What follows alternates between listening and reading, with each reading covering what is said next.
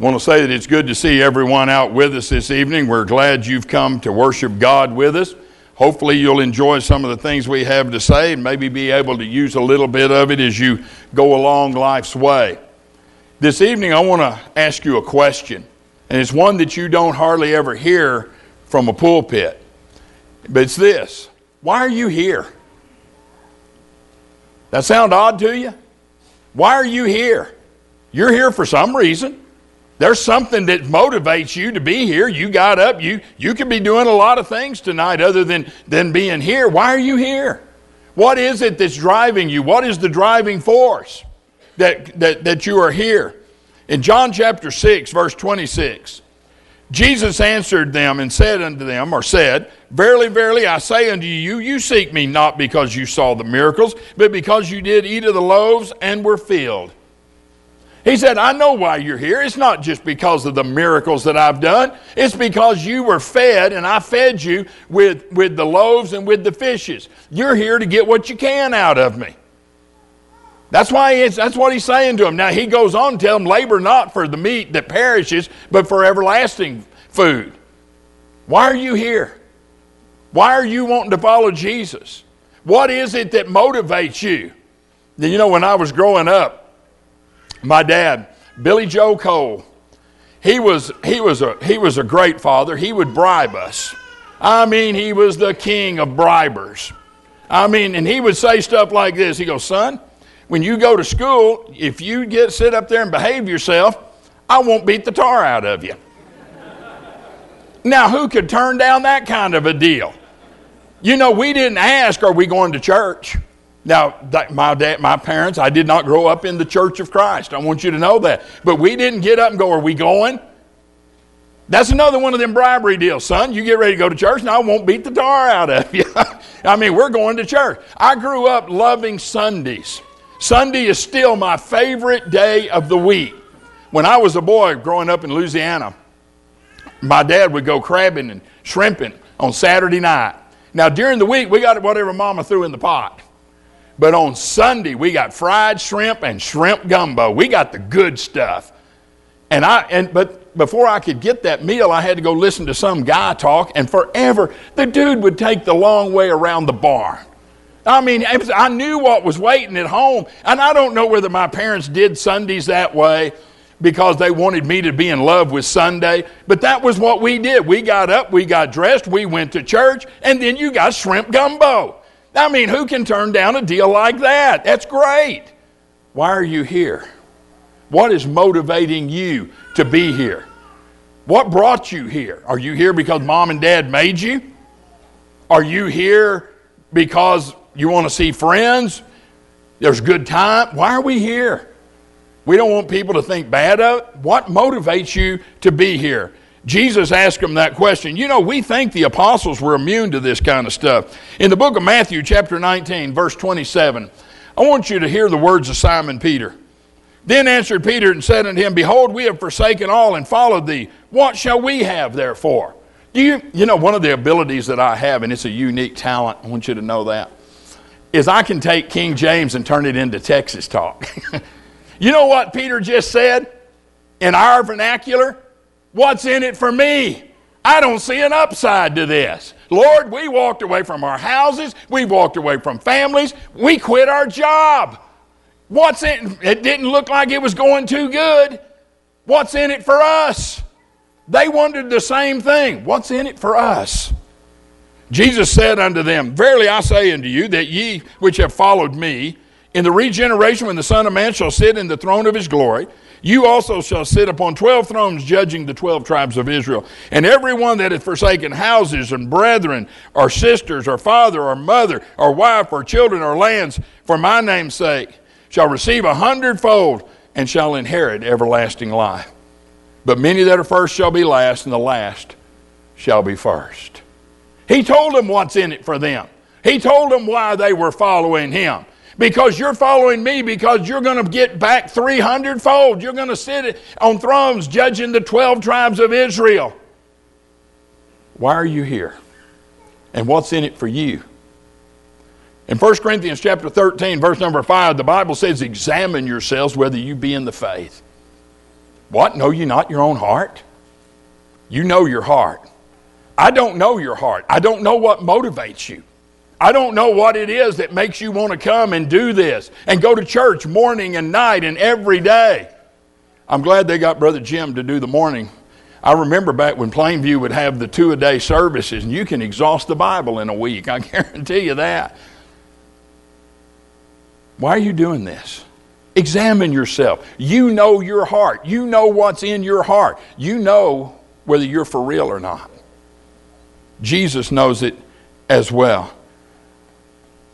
I went into a kayak shop. Stay with me. I'm not off the rail. Really, I know this is going somewhere. Stay with me.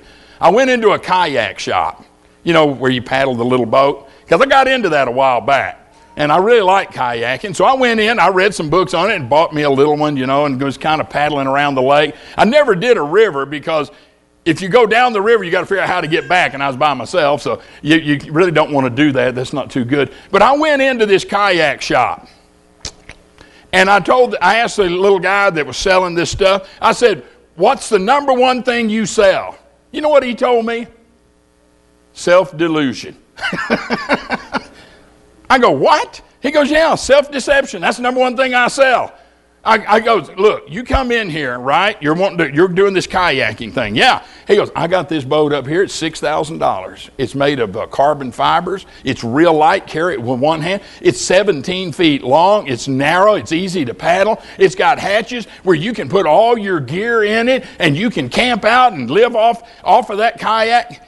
And he looked at me and goes, do you really see yourself doing that? Now, for us, roughing it when we camp, roughing is when we can't get the satellite to tune in. Right.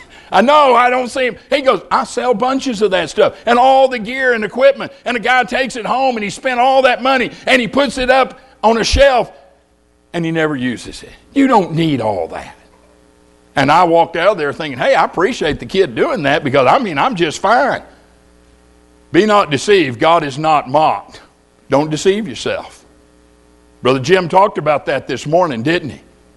God is not mocked. Whatsoever a man soweth, that shall he also reap. Be ye hearers of the word, not doers only, deceiving your own selves. Are you doing it?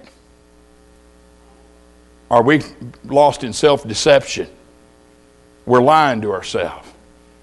When I coached football, I used to tell the boys, when you go home tonight, whether we win, lose, or draw, that's not what's important.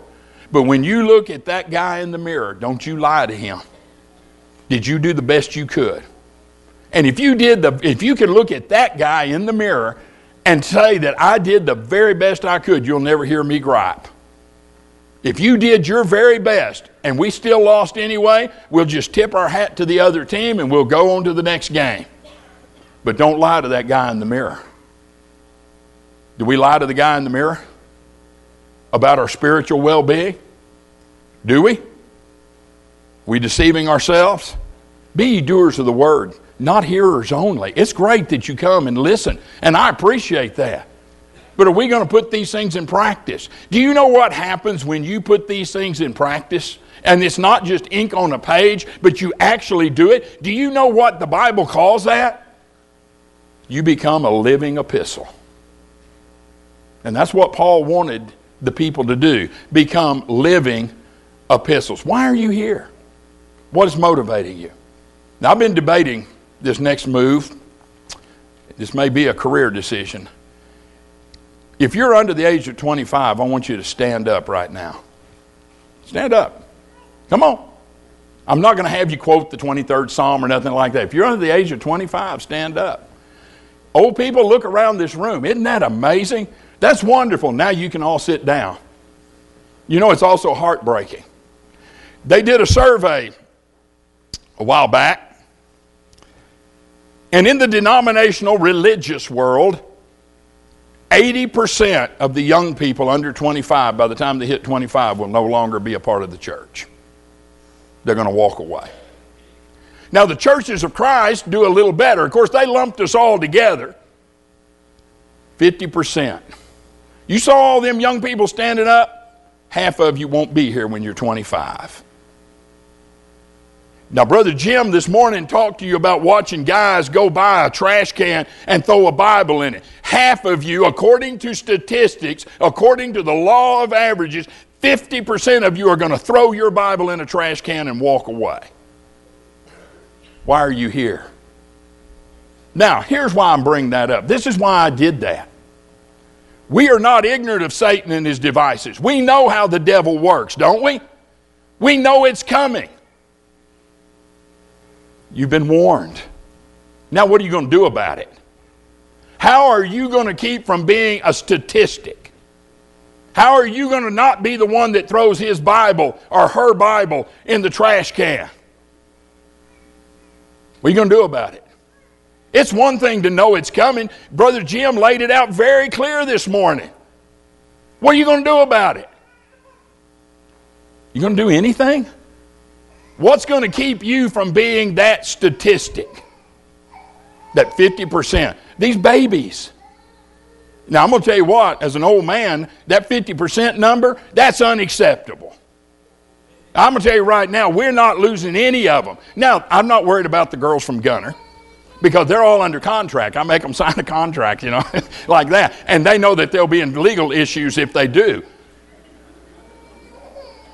What's going to stop us from walking away?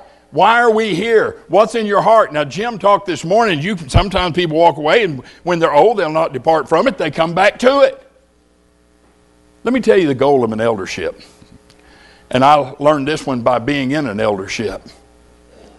Paul said, I want to present you to Christ without spot and blameless, talking to the brethren.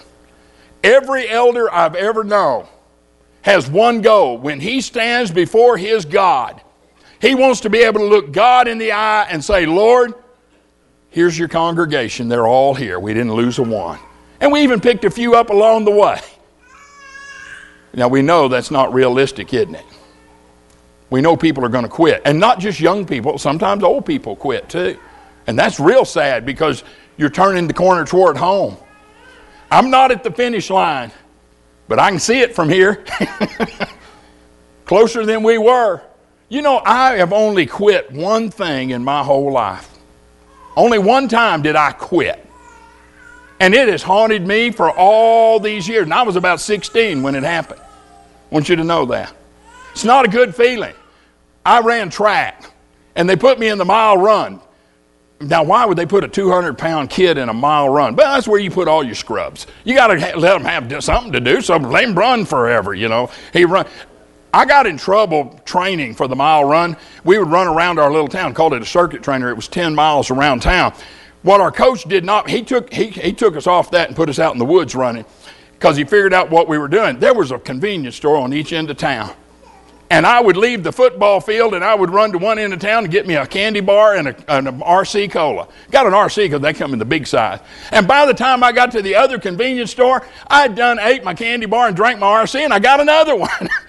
And he couldn't figure out why are these guys not getting in shape. And then the lights came on, Now, when you run the mile run like I did, you're the last event of the day. So you're sitting there all day long. And my mama knew that. Bless my mama's little heart. And she loved her baby. And she knows her baby gets hungry. And her baby has to be fed. So mama got up on one of the days I was going to run track. I was about 16 or so. And she fixed me 3 fried hot dog sandwiches. I love fried hot dogs. If you've never done that, you got to try that. And a family-sized bag of potato chips. And 2 big RCs. And you know what I did all day while the other kids were running? I ate fried hot dogs, potato chips, and RC Cola. Well, there come time for the mile run, and I got up there on the starting line, and I'm heading around, and I'm doing pretty good on that first lap. I'm leading the pack. On the second lap, I started falling behind. On the third lap, things were not working right. And finally, when I got to the infield on that third lap, I collapsed. I went down. And we saw them hot dogs again, by the way. But I didn't finish the race. There wasn't no blue ribbon. There wasn't no cheerleaders. There wasn't no band playing. Our coach looks around and goes, where did he go? And I'm laying on the infield dying out there, Didn't finish the race. It was a terrible day. Are we going to quit? Are you going to walk away? 50% of you, according to statistics, are going to grow up, throw your Bible in the trash, and walk away. Bill Parcells coached the Dallas Cowboys, and he got them into the playoffs. And he has a film that he shows his players. And in this film, it's playoff time. And in every one of these cases, there's some guy that pulls a bonehead play that cost his team the playoff. And they go through it. Of course, they're all laughing, and boy, it's funny to watch these guys. And some of them are making little league mistakes, things you learn in pee-wee football. And they're pros.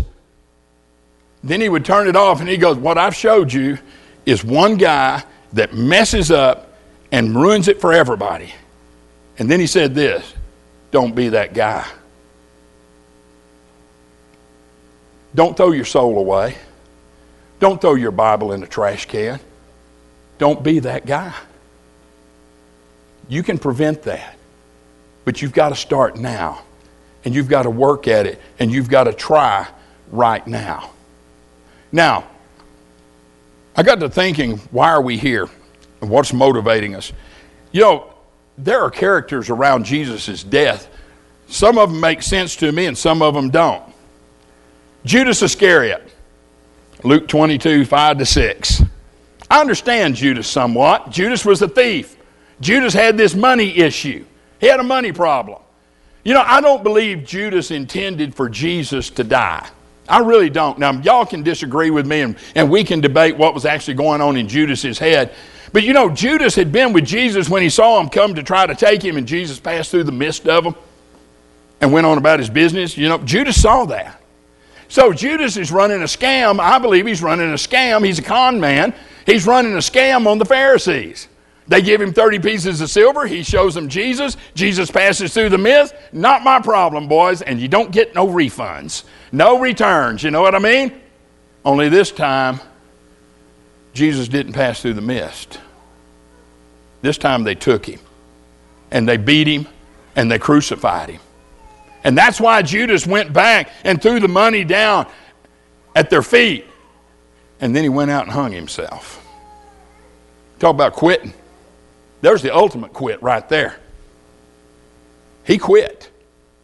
He couldn't live with what he had done. Jesus knew Judas. He knew his heart. But Jesus didn't make Judas do that. He didn't make Judas betray him. He didn't make Judas walk away. He knew he was gonna. But there's a difference in foreknowledge and predetermined. It's not predetermined, young people, that half of you are going to walk away. It's not predetermined. Statistics and averages say that it's going to happen. We know it's coming.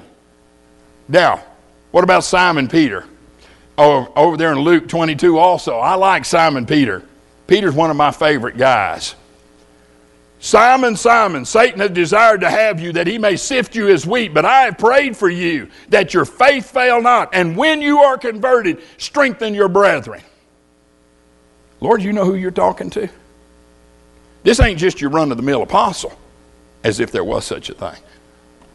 This is Simon Peter. This is the rock. This is the one you're going to give the keys to the kingdom of heaven. This is the guy that on the day of Pentecost is going to open the doors to the church and 3,000 are going to rush in. Yeah, he knew who he was talking to. Simon said, Lord, I'm going to go with you to prison and to death. Now the next words out of Jesus' mouth had to scare Peter somewhat to death.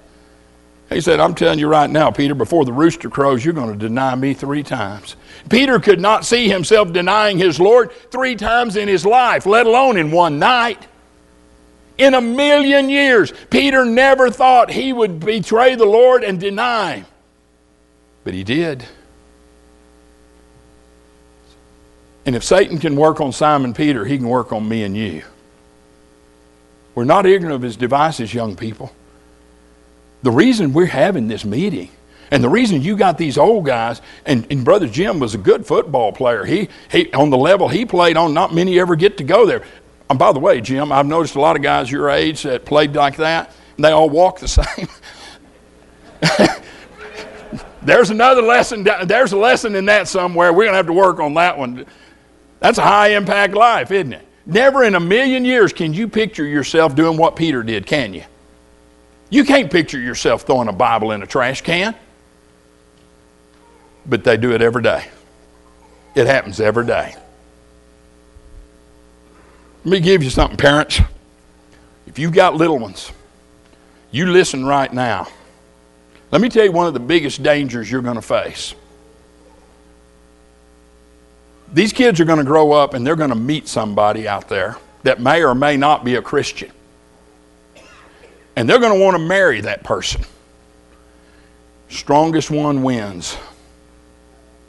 And if your child marries a worldly person and that worldly person is stronger in the world than your child is in the faith, your child is gone. Strongest one wins. You remember that. That's one of the ways you prevent this from happening, is you make sure they're solid as a rock, that they're not going to walk away. How many times have we heard the deal, he married a wife? Hundreds of times, over and over again. You know the one that I've always wondered about? Young people, be careful with this stuff. We met people, and we've met them all through the years, and a wife would tell the husband, she's not a member of the church. Goes, if you'll go, I'll go with you. And he won't do it. What is wrong with you people? Wake up. Smell the coffee. I'll go with you if you'll go, and you won't do it. What is wrong with you? Well, I guess we played church instead of really were part of it. This ain't a game. This is real. And when Brother Jim was talking about God is not mocked, what you sow, you'll reap. You sow to the flesh, you reap the flesh. You know, you can be forgiven for anything, but there's a difference in being forgiven and the consequences of sin. Sin has consequences. And God is not mocked. Why are you here? And what's going to keep you here? What's going to motivate you? Now let me tell you something. One of the things that has really motivated me over the years, Bev and I, we're going on 45 years, and we've had 43 good ones. I'm not kidding. Those first two were a killer. That was rough. You know, we talk about trusting the Lord. About 18 months into this marriage, we decided we'd made a mistake. We'd both messed up. We married the wrong one. And she was in packing so I could take her home. And I went, it was in the other room, and I was dying in there. Well, how did the wheels come off this thing like that? I'm fixing to divorce her. And I was crazy about her. And I had an epiphany. That means I had a vision. I saw the future. Okay, at any rate, one of the best ideas I ever had, I grabbed 2 Bibles and 2 concordances, and I said, I know it's over, and I know you're going to go home, and we messed up. But before you do, I'd like to try one thing. And at this point, she's not, oh yeah, let's try. She's, what? You got to get past that. So, at any rate, I got past that. And I said, here's what I want you to do. I want you to take your Bible and concordance, and I want you to go in the room, shut the door, and write down everything you can find that God told a wife to do. Now she's snarling. You can imagine, I should have started with me. That would have been the bright thing to do, but I've never been that bright. I just kind of plunge into things. And I said, what I'm going to do is I'm going to take my Bible and I'm going to write down every command God told a husband to do and how to be a husband.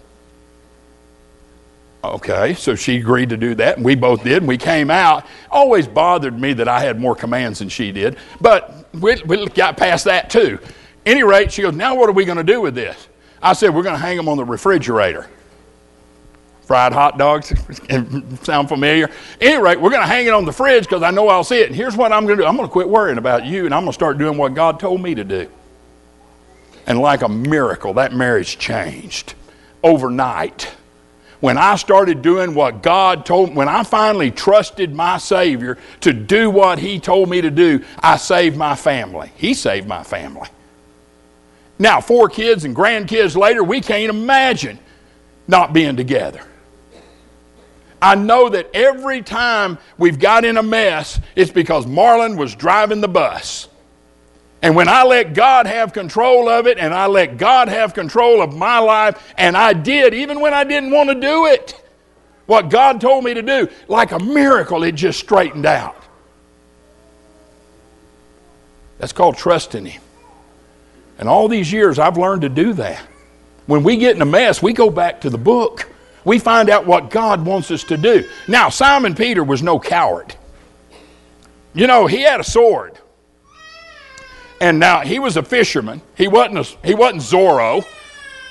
Google that, young people. You'll know who Zorro is. At any rate, he wasn't a swordsman. And so, when they come to take Jesus, he was John Wayne. Google that one too. At any rate, he stood between Jesus and that mob, and he said, you may take him, but you're going over me first. And I'm going to tell you something, boys. I'm taking as many of you with me as I can. And he swung that sword. He cut off the ear of the servant of the high priest. Now, you believe what you want to. I don't believe he was aiming for his ear. I believe the guy ducked and he got his ear. I believe Simon intended to cut him clean in two. Jesus said, put your sword up, Simon. You live by the sword, you'll die by the sword.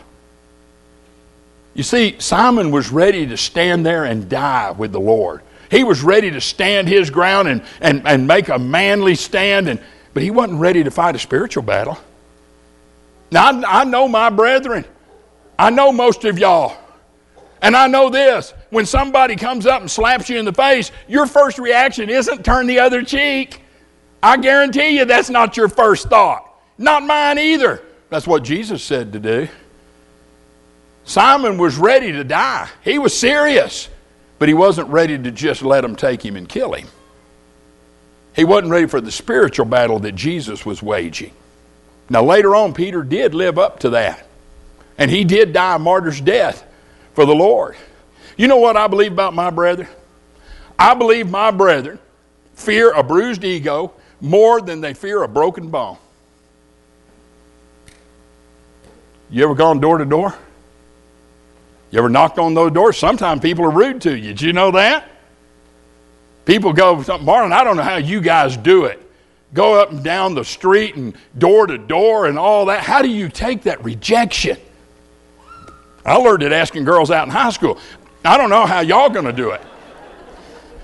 But you know, if I couldn't stand rejection, the one I married turned me down 3 times before she said yes. That's a true story.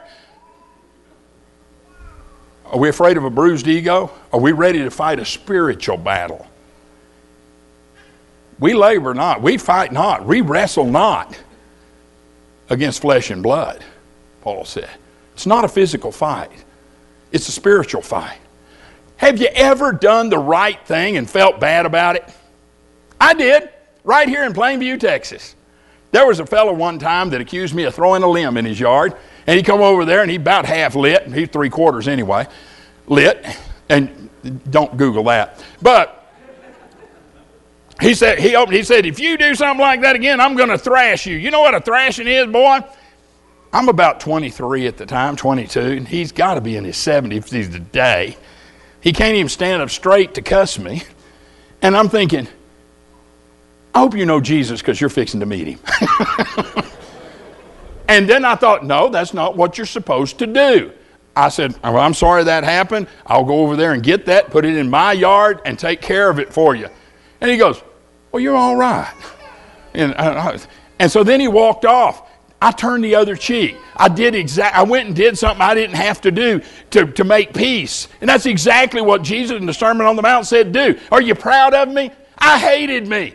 I mean, as he's walking away, I go, what is wrong with you, you wimp? What did you let him do that to you for? You see, we're not always ready to fight a spiritual battle. The Sermon on the Mount, easy words. But brethren, they're hard to practice. And sometimes when we do, we still feel bad about ourselves. I did the right thing and I hated every minute of it. But you know, when you're growing, is when you do his will instead of your will. Now, Jesus said, not everyone that says unto me, Lord, Lord, shall enter into the kingdom of heaven, but he that does the will of my Father which is in heaven. And we always apply that to other churches. You know what he was really talking about? Somebody goes, well, what's the will of the Father? What he just told you in the Sermon on the Mount's the will of the Father. Those that won't turn the other cheek, those that won't go the extra mile, those that don't treat others the way they want to be treated, those that don't pray for them that despitefully use them and persecute them. That's who he's talking about.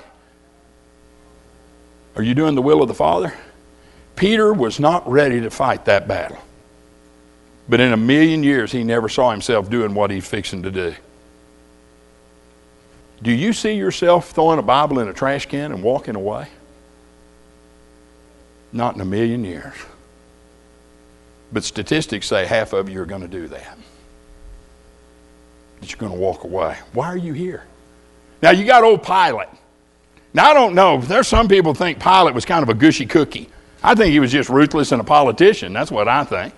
But you know what old Pilate did? When he realized that a tumult was going to be made, now that's King James word for a riot. When there was going to be a riot,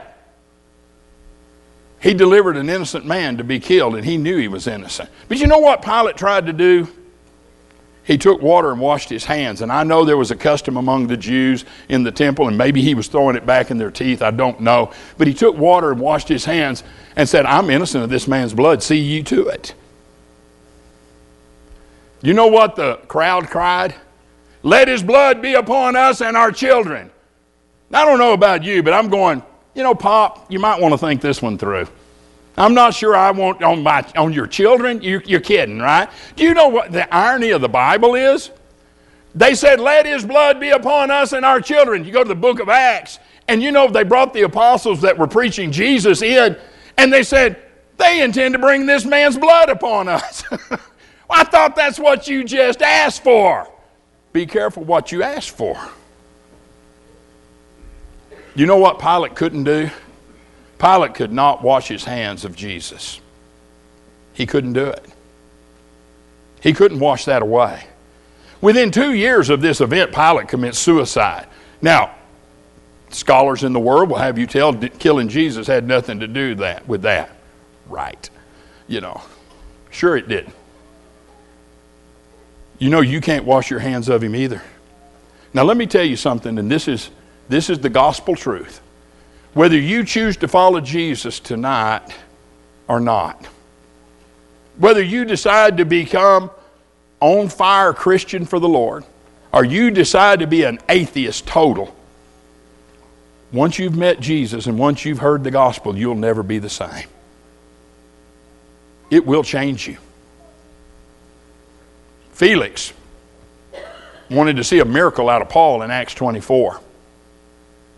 But Paul came to him and Paul told him the truth. And evidently Paul was pretty persuasive. Because as Felix reasoned of righteousness, temperance, and judgment to come, Felix trembled. It shook him to the core. You think that man was ever the same after that?